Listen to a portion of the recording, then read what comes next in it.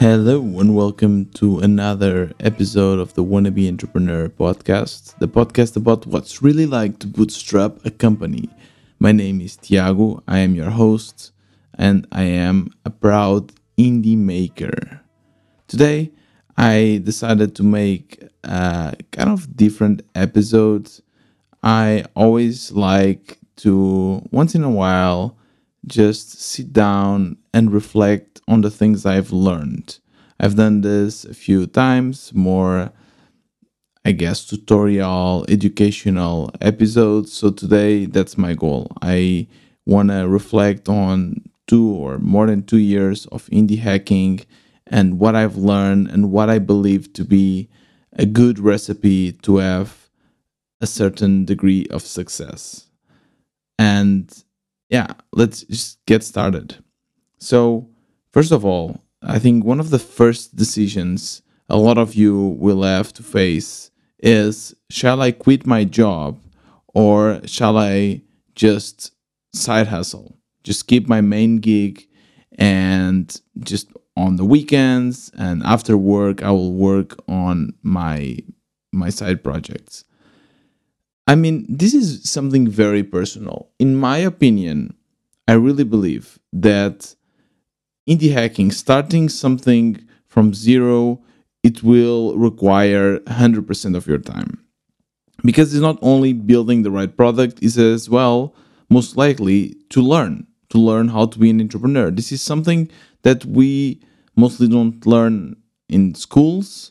If you have a designer degree or a developer degree, sorry to tell you, but you know nothing about business. I didn't know anything about business until I started this. And sure, I have heard a lot of podcasts around business and VC, so I kind of learned a few things.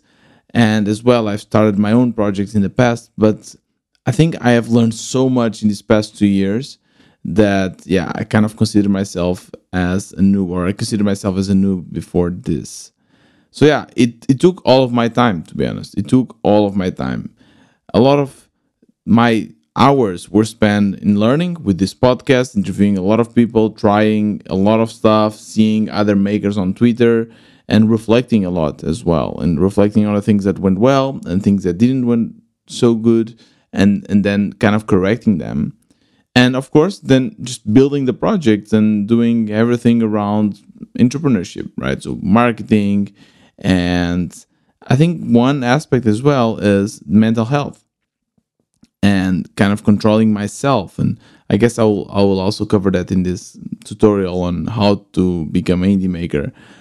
But I have seen people succeeding by keeping both a stable job and then a side project. A great example is Luca.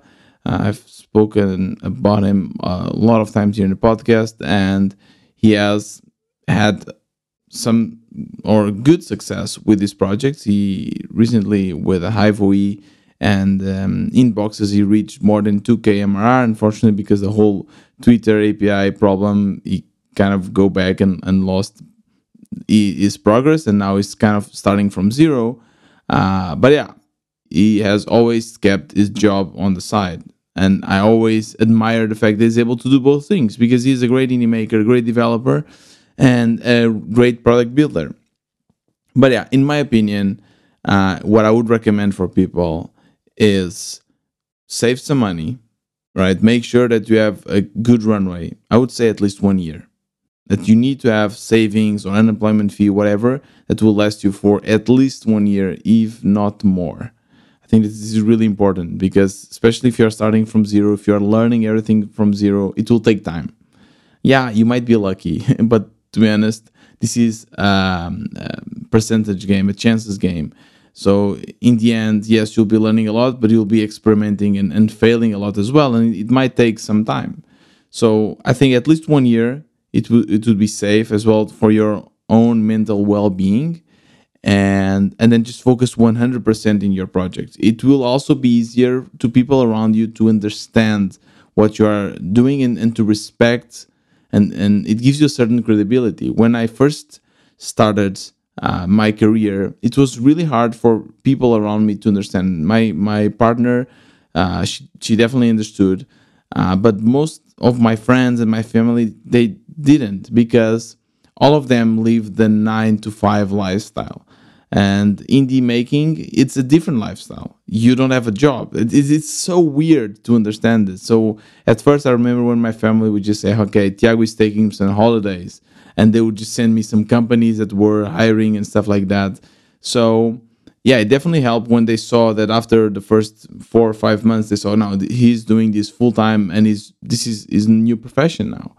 So yeah, my recommendation for people is to do it 100%, but it's all up to you. You have to see it, and maybe you can manage both. Maybe you don't have such a busy life outside of work, and you can manage to both work in your main gig and your side project.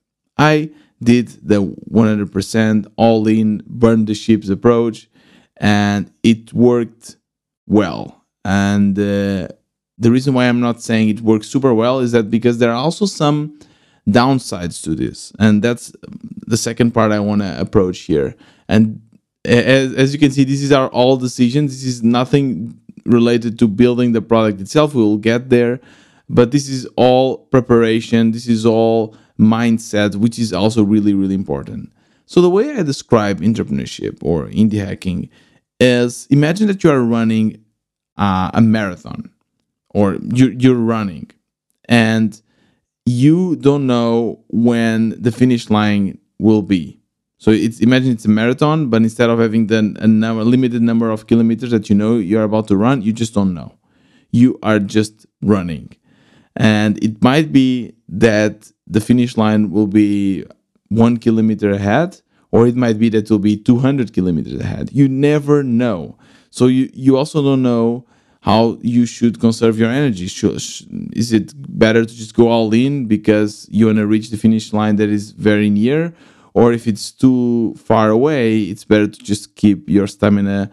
And that's I think for me, it's a great metaphor, a great representation of what entrepreneurship is.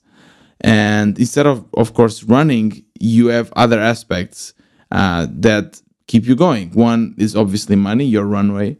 And it's really important to see, okay, you have 1 year, and you need to be able to stick to it and to find some kind of success in this year.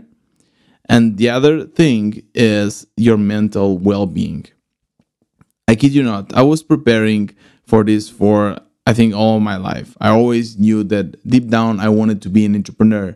But the moment the last paycheck hit and I was officially unemployed, some kind of anxiety started to pile in inside of me. And that's also, by the way, why I started this podcast. Is kind of a way to vent and a way to reflect on my own feelings. But yeah, it's unreal when you suddenly are out of the system, and you know that you don't have social security, you know that you don't have an office to go, or an office or a work, a job to go to, rather. Yeah, it changes everything. And suddenly you know that for the first time, at least it was the first time in my life, I was reaching the end of the month with less money than when I started. And it would not be just 1 month or 2 months, it would be for a year. It's crazy because you have been saving all of these years and piling and putting money in the bank or investments, whatever. And now it's kind of the opposite because you're just spending money. Obviously, you are investing in yourself. It's a kind of an investment. But yeah, you don't see the profits right away, or you don't even know if you'll get them. So that's something that I've been learning as well, how to deal with this and mental health and venting and sharing your feelings. All of this is really important. And also listening to yourself. So yeah, it's really like very often to see a lot of makers burning out. A great example recently was Dagobert. He spoke about that openly, that he was working on his startup for 5 years and he had 2 massive burnouts, I believe. So it's really easy to get there because, again, you feel bad when you're just enjoying or doing something that is not related to work, especially when you are not getting any money, because you feel this is your survival. You are in survival mode. You need to get money before your runway runs out. So I felt always it was wrong. It felt wrong when I would go on holiday, or even like enjoying weekends, or even just watching a Netflix series and chill. Like that felt wrong. I felt that I should be working, and that can be really dangerous if not managed well, because eventually, again, you'll burn out. And I think something that really helped me was to realize that resting is part of the routine of a successful indie maker. Without rest, you won't be successful. And to be honest, a lot of times I was stuck in a problem, or I felt down, and I was just keep on pushing and pushing and pushing. But by just taking 1 or 2 days off and then getting back to that challenge, I would just fix and find solutions much better. It's sometimes it's good to just take a step back and gain a new perspective. So that's something that I realized, and something that I would definitely advise to people, is to understand that rest is part of the recipe for success. If you do not rest, your chances of succeeding are lower, because this is not a sprint, this is a marathon, and you need to keep your endurance. Okay, so that's all the preparation. Now let's get into the real tips and tricks, more practical and pragmatic tips for you that want to start a business. So first thing is the audience first approach. There are many approaches, and I've spoken about them here in the podcast. But one that I really enjoyed, one that I've learned when I first started building in public and interviewing a lot of people, was the audience first approach. So normally, and what I thought I knew before starting this indie journey, was that you'd start with an idea. Okay, you have an idea, and then you build something. And then I kind of realized that actually it's not the idea that you need to start with, is the problem. You need to solve a problem, which is true. But then I realized that it's much easier if you start with an audience. Yeah, so basically you have kind of an audience, a target customer that you want to serve. And if you have them and you learn everything you need to learn about them, like how to reach them, what are their problems, what are their lingo, like how do you speak with them and everything, then you can just create or find multiple problems in that audience, and it will be much, much easier for you to distribute to them. So one great exercise that I learned from Arvid Kahl when I first interviewed him is that if you want to find your audience, first look within you. And normally people just go and try to do something that they're already good at. So Arvid gave a great example. He just said that normally developers, they try to make tool for other developers, because it's just the crowd that you hang out the most, and it's what you are most comfortable with. But it doesn't need to be that way. You just look at all your hobbies, things that you enjoy. It might be playing chess, it might be playing music, it might be running, it might be, I don't know, podcasting. I don't know, you probably have your own likes, things that set you apart, things that you not mind spending hours and hours just looking into that. Yes, that's your edge, that's your advantage. So just think about those things, and it's much, much easier, believe me, it's much, much easier when you're solving your own problem, when you're creating products for your own crowd. So do not try to figure out problems from audiences that are not your own, because you won't be able to understand it as well, and likelihood of failing is higher. So for me, as a great example, I started with climate change because it was a topic that I was really into that. Then I started this podcast because of that, and now I'm building a project that actually is making me money around podcasting, because it's something that I know about. I have my own podcast, and I've interviewed other podcasters, and I'm really into this. I love this, and I love listening to podcasts. And to be honest, without even knowing, I end up finding this audience, which was really, really cool. Now, once you have an audience and you're ready to tackle that, you need to find a problem. And yes, I really believe that every product is solving a problem. If you're not solving a problem, there's no point. Like, you won't succeed. Of course, that take my advice as a grain of salt. By the way, nothing is certain, and there's no like one recipe fits all, one solution fits all. No, everyone, you'll find your own. So these are these are all like my perspective. This is what I do for myself, but feel free to adapt this. But yeah, finding a problem. And finding a problem is something that just occurs naturally, because if you're already part of this audience, like for me, I was already part of the podcasting world. I have my podcast. I have more than 300 episodes. So I know like what are my own struggles, right?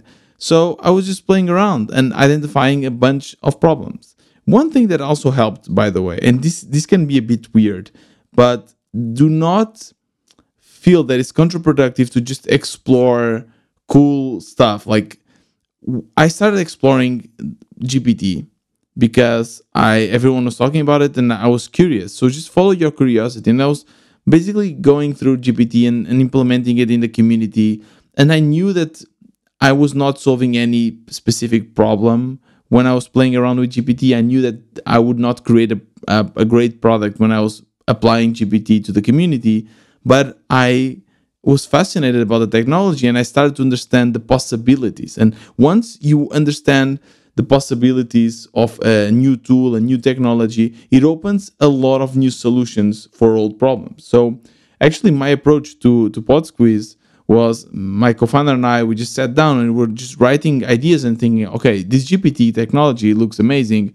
What problems can it solve that were not solved or properly before?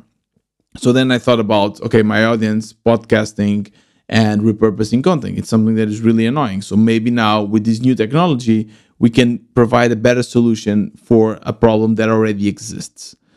So yeah, once you have this problem, now it's time to find the solution. For me, I kind of started with the solution, or rather I started with the technology, but then we thought, okay, how can we fix this problem?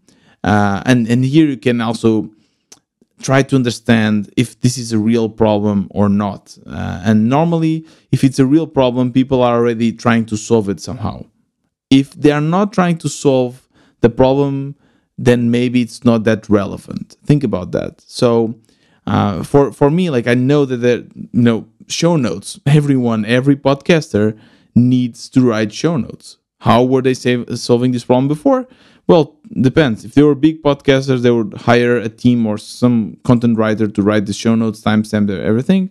If not, they would just write them themselves. So yeah, they were already solving or trying to solve this problem, but it was not a great solution. I came up with a better solution, and now it's saving them tons of time. So I think that's also something really, really important, to try to question yourself and share this with your friends. Again, since you are in your audience, just share. You probably know other people in your audience. I knew other podcasters, so I just shared this idea with them and realized, like, hey, how are you solving this problem? And normally when it's your idea, you get super excited and you think, no, everyone is wrong. Your idea is the best, but always question that, because most likely it's your brain just excited with the dopamine of a new idea and the possibilities. But a lot of times the idea is not as good as you think. So yeah, just ask around.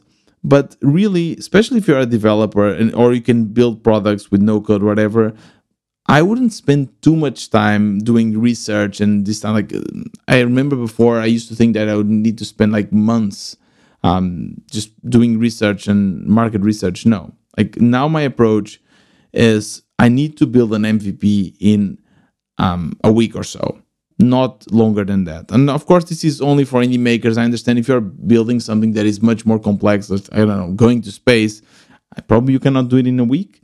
But if you are building a web project, chances are that you can build an MVP sometimes in even less than a week. I was recently talking with a friend and we're chatting about this idea. He was having an idea for real estate agents. And we kind of figured out that he could create an MVP just using a form, like a Google form or a Tally form.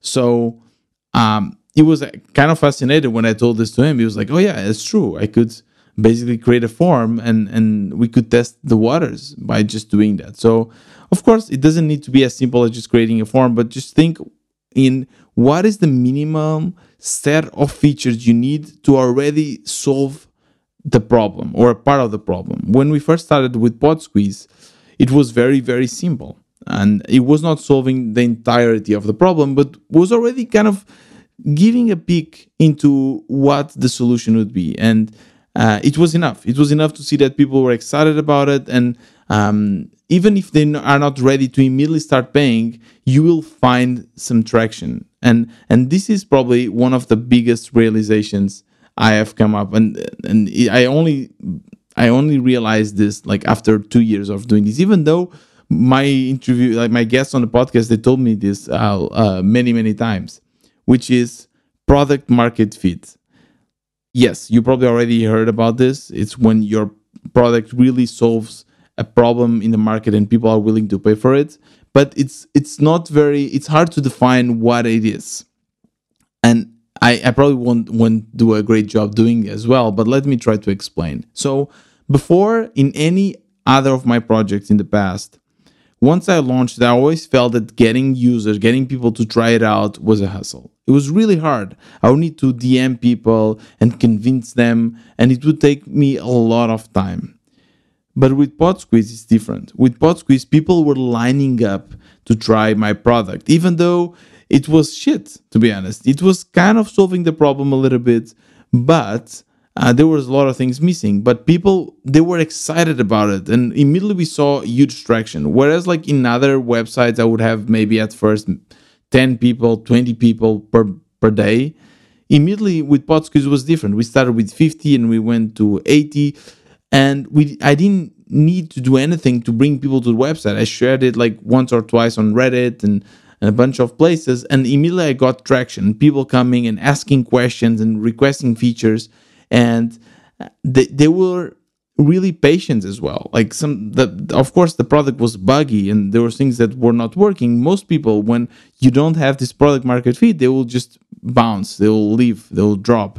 But these people were different. They were DMing me, emailing me, using the chat, and they would just say, hey, this is not working. And we would spend sometimes, I don't know if I don't want to say hours, but a lot of minutes, we'd spend 1 hour maybe just trying to solve their problem. And they will just be patiently waiting in the chat. They'll be excited about this. And I've heard this from other people I've interviewed. I've told this before with Mark from Power Importer. He described this in the beginning of my journey. He described it. He said, like, you need to find a product that immediately gets like traction that you have never seen before. And I know it's not very specific. You can ask me like, what is that, Tiago? It's like 100 people, 200 people. I don't know. It can change depending on the product, but you will know, believe me. If you have been building products in the past and you suddenly find a product with this product market fit, you will immediately find it like that is different. The people are more enthusiastic to use it, and the engagement and the traction, everything is just easier. So that's my advice. Just look for this product market fit. And with that, I mean, if you launch a product in a week, you launch the MVP and you don't get this traction, and okay, you maybe try to shift it, improve it a little bit. But if after maybe 2-3, like a month, you don't get any traction, kill it and start something new. Really, I think this is something that I made this mistake in the past, like with this community. And again, it doesn't mean that you don't like the product you're building. Like, I love the community, I still have it, but it was not making enough money for me to live. Like it wasn't. I had some users, and that can also be tricky, by the way. It's easier to kill a project with no users than killing a project with 10 users or 20 users. Because you feel, okay, there are some people already using it, so if 20 people are using it, why not 1,000? Well, it's just super hard to find users. And if it was that hard to find these 20 users, think about how hard would it be for you to get 1,000. So yeah, one other thing that Thibaut, which is another maker that I interviewed here in the podcast, told me, and it makes sense. Your first users are actually the most excited ones. These are the early adopters, the ones that really need a solution for the problem, and they are really willing to try it out. So normally, things will actually get worse, not better. Well, it really depends, because your product also getting better, but you know what I mean, right? If you have a product and you have a few people using it, and then you see, okay, there was already some traction from the start. it does not mean that it will continue this way, because these first users, they are the ones that are very, very excited about their product. They are the early adopters, but yeah, maybe they are limited and it will just get worse. So that's really my approach nowadays. Try something. And what I do now is I give it a week. With my co-founder, that's what we did. And with the project, the Indie Lottery, which was the project before the Pod Squeeze, that's also what we did. We said, like, okay, in the first month, we need to reach $1,000 MRR. Or actually, it was a newsletter. So we said, in the first month, we need to get 1,000 registered, subscribers in the newsletter. And in the second month, we need like 2,000 or 3,000. And we waited and we didn't get there. And we tried to still get some sponsors. We got some sponsors, but it was super hard. And we immediately decided, okay, let's kill it. And every week we would look at our progress and decide if we would give it one more week. And the same with Pod Squeeze, to be honest. With Pod Squeeze, we said, okay, first week, build an MVP. We did it. We launched it and we saw some traction, and we decided to continue and give it one more week, and then one more week, and then we saw that it just took off. And if it maybe after a week we would see, or after a month we would see, now it's not working, kill it. And why is this so important? Because you as an indie maker, your biggest asset, okay, I will ask you this. What do you think is your biggest asset as an indie maker? Is it money? What you're saying? Is it being, I don't know, in a rich country? What is it? Your biggest asset is time. Yeah, to be honest, it doesn't really matter where you are at, because these are online kind of remote jobs anyways. Sometimes if you are in a country where the cost of living is lower, it's actually better because you can expand your runway. But time is your biggest asset as an indie maker, as a bootstrapper. You don't care about raising money. You just have limited time. You have maybe a year and a half until you need to go back and find a job, because you need to pay your bills.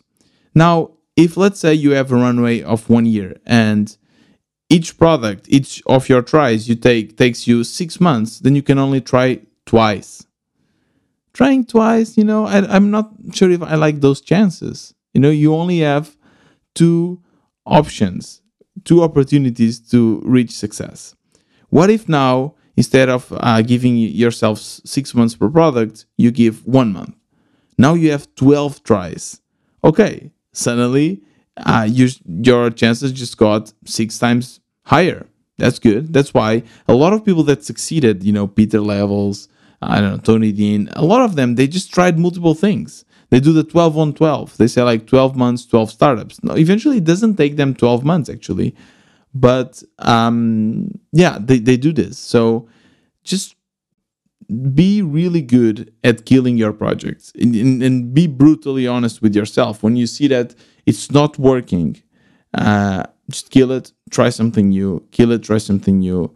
Believe me, this is my ultimate advice, and that's definitely what I'm going to do going forward, either on new projects or even like with features for Pod Squeeze. We just recently released a podcast finder, which was some test. Like João, to be honest, he doesn't like it too much, but I like it. So the idea is that, okay, people can find new episodes to listen to. And that's exactly my approach. I built it in a week or so. We launched it, and now we're seeing if we're getting any traction. If we don't, we'll just immediately like kill it or just stop working on it or something. Yeah. By the way, you don't need to kill something with the community. As I said, like it's still running. I just invest almost no time in it. And now that's why I decided to hire someone. But now I don't expect to make money out of it. It's just for fun, because I have already something else making money, right? But if you don't, then you cannot afford spending time in things that won't pay the bills. It's that simple. Okay, then if you try a couple of times and you are open and you listen to what people are saying and you are critical, eventually I believe that you will find success. And I hate when people just say, yeah, keep pushing. Just keep pushing, one cut it. Because if you just keep pushing the same button, probably you won't get success. So that's why I say it's important to keep an open mind and try new things and try to realize why certain things are working and why other things are not. Once you reach this success and you have a product and you see that there's this traction, I think that you need to start automating your marketing effort. So first of all, you need to find how to distribute your product. And here, for sure, there's no one size fits all. I have to be honest, like with the indie lottery, sending DMs on Twitter worked really, really well. And we were able to get people coming to the indie lottery just through Twitter. But then we did the same approach with PodSqueeze, and podcasters, they don't care about Twitter. To be honest, I had people saying that they didn't even know that it was possible to send DMs. So yeah, indie hackers, they're always on Twitter. They understand Twitter. Obviously, then DMs work. For podcasters, DMs did not work. What worked, as you know, were emails. So cold emails worked really well. And this is cool because we were able to automate this. And here I need to give a lot of credit to João, because immediately when he realized that we were sending thousands of emails, he kind of thought, okay, we cannot just, take all of or find these emails by hand, because this would take a lot of time. So he immediately started to find like directories and places where we could buy these emails. And then I created a script, and now every day we send thousands of emails and everything is automated. And we are doing this for months now, and it's working. And then we started to planting other seeds. Like we are starting working on SEO. We did a big launch on Product Hunt. And this is something else that I want to talk about, like launching your product. When you are ready to do a big launch, sometimes I just do a soft launch where I share it with a bunch of friends. But when you're ready to do a big launch, either on Twitter, or on any social media or Product Hunt, the approach is a bit different than when you're launching a product. Here, you want to take some time to make sure that everything is fine. Why? I tell you. So when you first launch an online product, even if there's a bug, something that is wrong, you can just immediately fix it. And so it's fine. You have a lot of flexibility. A launch, you can only do it once, maybe twice a year. And that's it. So you better make it count. With Product Hunt, there's a lot of things, and there's other episodes where you can go and see. I have some strategies that will definitely help you. But yeah, with Product Hunt, there's a bunch of things that you need to line up. And it actually, I think it takes you at least 1 week to prepare. You need to understand, like create nice graphics and understand the path. When you're launching, what you want to achieve. Like, do you want people to go to your website? Do you want it to convert users? Do you want to get, people to follow you on social media? You need to think about the whole path, because you don't want, let's say, to send your users. If you want to make money, make sure that your checkout is working properly, that the pricing is working properly, that people are already converting. Because if people are not converting before you launch on Product Hunt, why will they suddenly start converting when you launch? It doesn't make sense. So a launch is just an amplifier. It's like a megaphone. It's a way to amplify your reach, but things need to be already working beforehand. So yeah, we did launch when Product Hunt worked really well. It's been now 6 months, so probably we'll launch again. Maybe not necessarily product like PodSqueeze, but maybe this Finder. But yeah, that's really important. And then we're just planting seeds with SEO and testing some ads, testing a bunch of things, but trying to make it automatic, because we don't want to keep DMing people manually or doing sales and stuff like this. So yeah, that's basically it. Then it starts growing and growing, and now I guess I can speak a little bit about this new part of the business, something that I'm still learning a lot, which is the operational and how to set up a company and everything. One thing that I realized is that once you cross a certain threshold, which is you have now a bunch of paying users and your product is mature, and yeah, sure, there's still a big backlog of stuff, but nothing is super urgent. Now it's like your dynamic changes. Now you're not the guy or the gal that are just like coding like crazy or like building stuff. Now you are mostly making decisions, and yeah, it's a weird approach. So I immediately we realized this with PodSqueeze when we started to see that some of the services we're using, the APIs we're using, they were just too expensive. And at first that was fine because we're just building the products. There were other priorities, but now the priority was to get better services. They were cheaper and faster and better quality. And well, because I've shared this on the podcast, it took like months. It took months. We had to interview a bunch of services and negotiate prices and test a bunch of different APIs and ask questions and work with them so that their service would work properly for us. It took a lot of time. And since then, we had to do this with everything, with finding an accountant, with, I don't know, consulting lawyers, like figuring out how to set up the company. We're thinking on setting up the company here or in another country, and like understanding taxes.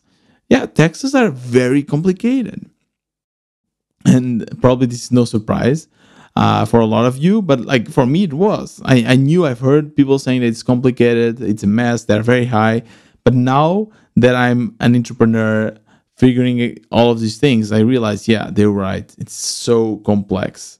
And we've been just researching, and we are very risk adverse people like João and I, and we try to make really conscious decisions and really go deep in researching what we are doing. And this takes us a lot of energy and a lot of time. So just be aware that eventually will happen. Like there will be this change on the flow and the energy of your product. You are not in the honeymoon phase anymore. Now you have like a proper company. It is the company, and eventually you might hire. You have like a lot of people depending on you. Your service needs to be up and running, and yeah, that's something that that you need to consider. And that's basically, I think I've covered a lot of the aspects. Maybe I'll just cover one more, which is like if you have a co-founder, working with a co-founder. So for me, it was also game changer to have a co-founder, to be honest. It's so much better when you have someone to share the journey with. And you know that entrepreneurship can be something really lonely. Again, people around you might not understand fully what you're going through. So having someone that is there with you, someone that can also like have your back when you are sick or you want to relax, and you can split tasks and they work on something, you work on other stuff. That's really helpful. Finding the great co-founder is also really important. I knew João for like more than 10 years, and we have been like working with each other in each other's projects for a long time. So I knew that we would work well together. But sometimes having a bad relationship with your co-founder can just literally kill the product. Even if it's a successful product, if you're not, going along with the co-founder, I mean, if he or she owns 50%, you're screwed, right? So first of all, try to make sure that you know and you trust this person, that you have personalities that work. Mine, sometimes I get really picky and really stubborn with certain things, and I need João to be okay with this, and maybe as well for him, he's more picky with other stuff, and he needs me, so we kind of complement each other. One other advice I would give is just like, and I use this when like all of my relationships, or at least I try, keep it like, just speak about each other, about anything that is bothering you, really. If there's something that he or she is doing that you do not like, or that you think you can do better, just go and talk about it. It's so much easier to just openly speak about it. And to be honest, there were a lot of times where we talked about things that I was feeling that I realized, no, actually, I was wrong feeling that way. A great example was when João was still having his freelancing and plus working on PodSqueeze, and I was full-time. At some point, I started feeling, hey, this isn't fair. And we talked about it, and I reflected about it and realized, no, it's actually not unfair. It makes sense. And then I accepted it, and we passed through that. And eventually, by the way, he gave up his freelancing, but this time it was his decision and not me forcing him. So yeah, this will happen a lot of times as well. Like I kind of realized that maybe I was not trusting him enough, and with branding and marketing, that's his field. So now I also changed my approach to like, yeah, that's you. Like whatever you want to do, and I trust you. And I think I also have his trust. So trust is really important. Talking about stuff is really important. And again, like it's crazy how like having a co-founder is like fucking being married. Like I kid you not, it's crazy. Like we talk every day, and we have a company together. It's crazy because we need to trust that each one of us is doing like what we can to grow the company, because we share 50-50. it would be unfair if I felt that I was bringing all of the money, right? So these kind of feelings you cannot have. So yes, you will be talking with this person a lot of times. You need to be comfortable, and you need to be able to share your feelings and listen and basically find a leeway to make the company go forward.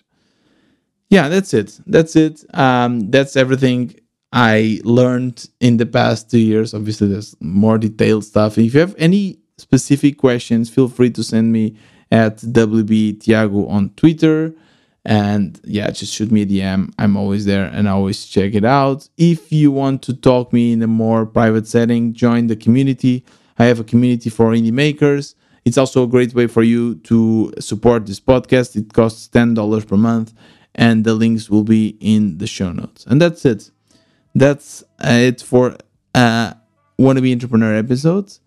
And I wish you a great weekend. And I don't know if you'll be resting or if you'll be indie hacking, but either way, go for it. And yeah, I'll see you next Wednesday. Bye bye.